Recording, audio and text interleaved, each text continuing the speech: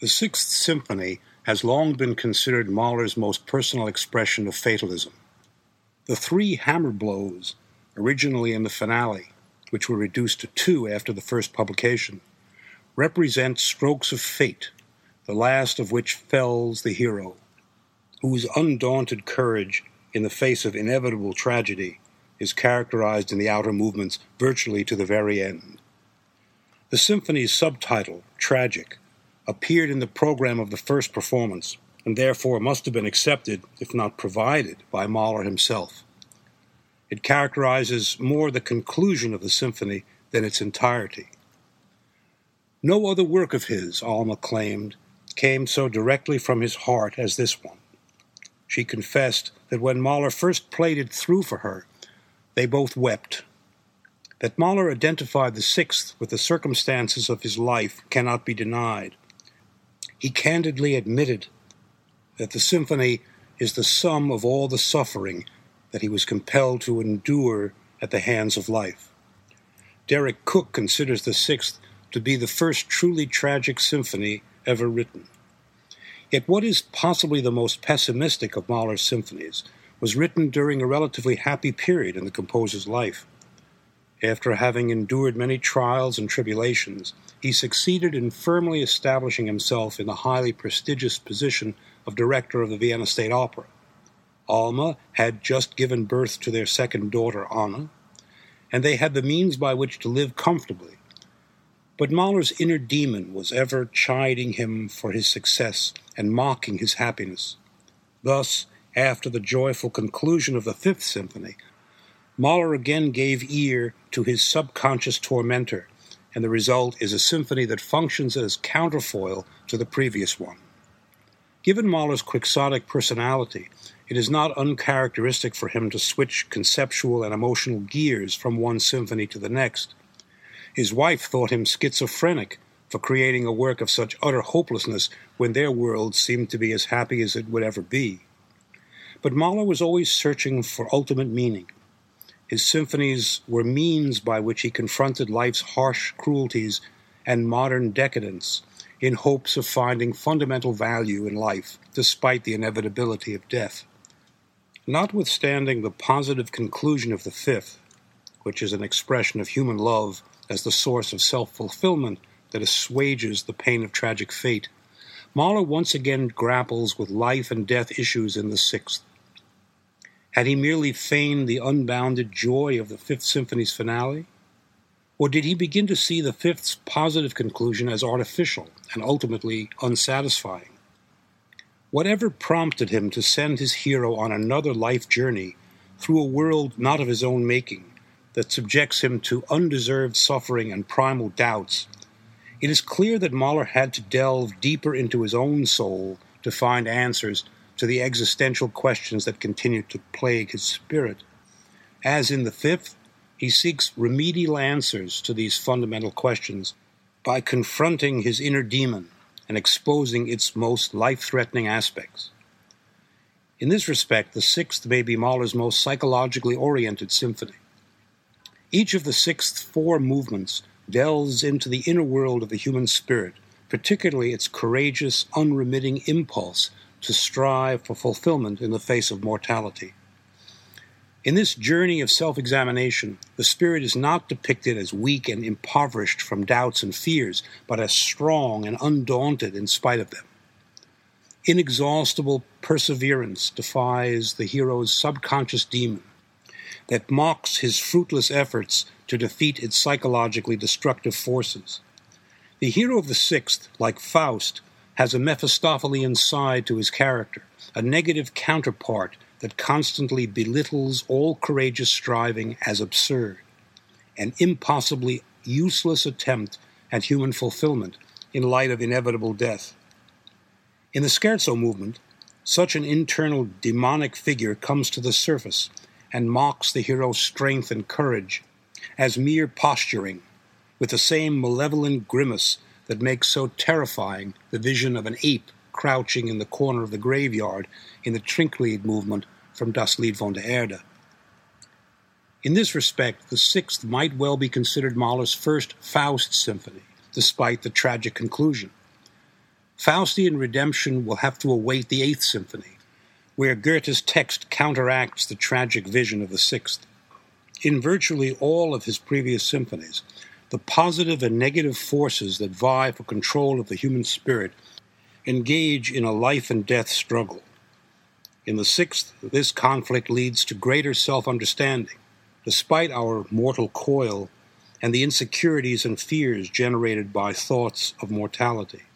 Even serene interludes of metaphysical detachment and nostalgic memories of more peaceful times quickly dissolve into relentless striving, symbolized by dogged march rhythms that trample these thoughts underfoot with the incessant persistence of a doom-laden march. In the final confrontation between the hero and his inner demon, overpowering hammer blows of fate strike the hero, the last of which is fatal. Thus, Mahler's struggle for dominion over his own soul ends with tragic fate having the final word. The one and only time in Mahler's symphonies when the final answer offers no consolation or an inspiring resolution to the conflict presented in the earlier movements.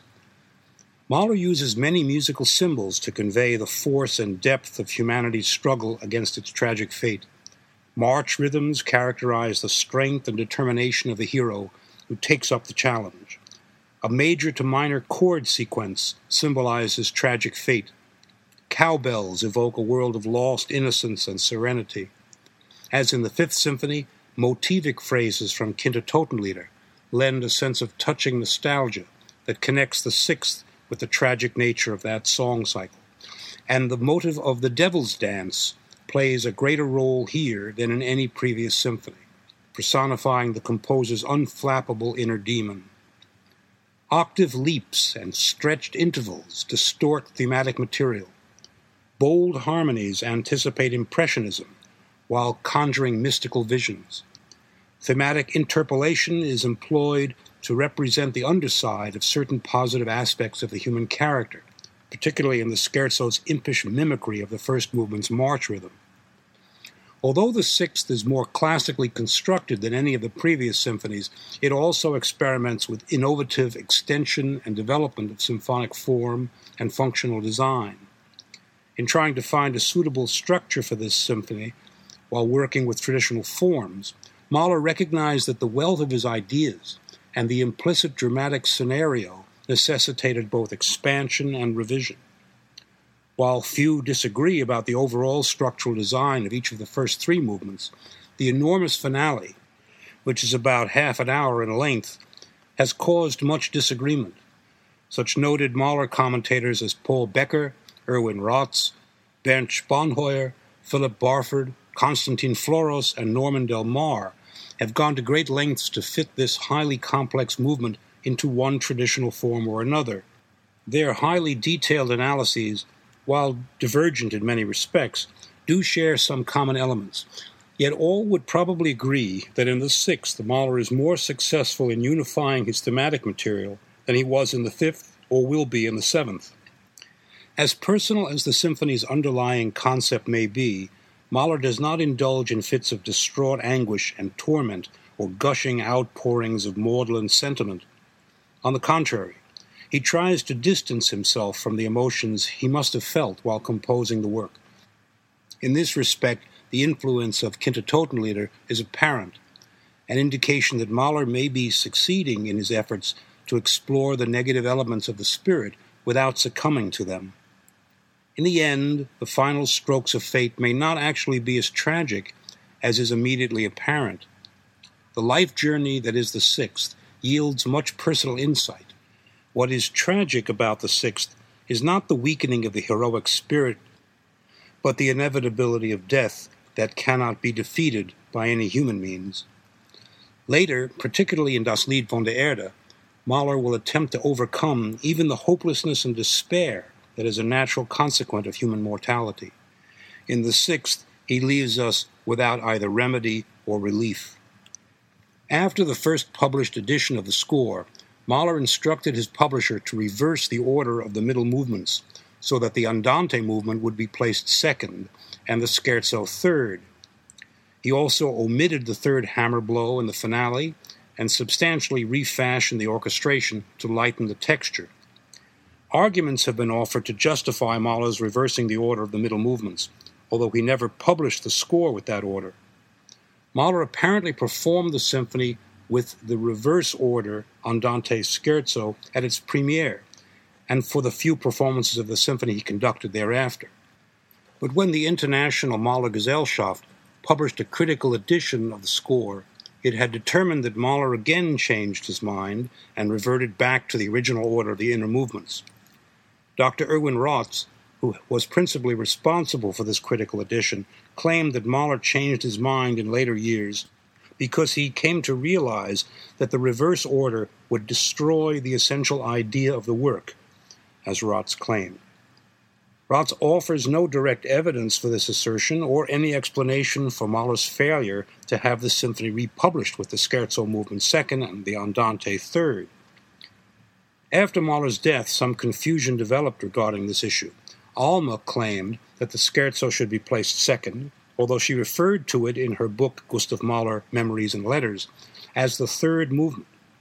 Both Wilhelm Mengelberg and Paul Stephan apparently also came to believe that the Scherzo belongs second, although there are many musical reasons that would justify the choice of either order. I have decided to utilize, for purposes of the listener's guide, the order Scherzo and then Andante, primarily because the Scherzo, as I see it, is a Mephistophelian response to the heroic aspect of the first movement. So without juxtaposing the two movements, that connection may be either lost or too remote to be recognized.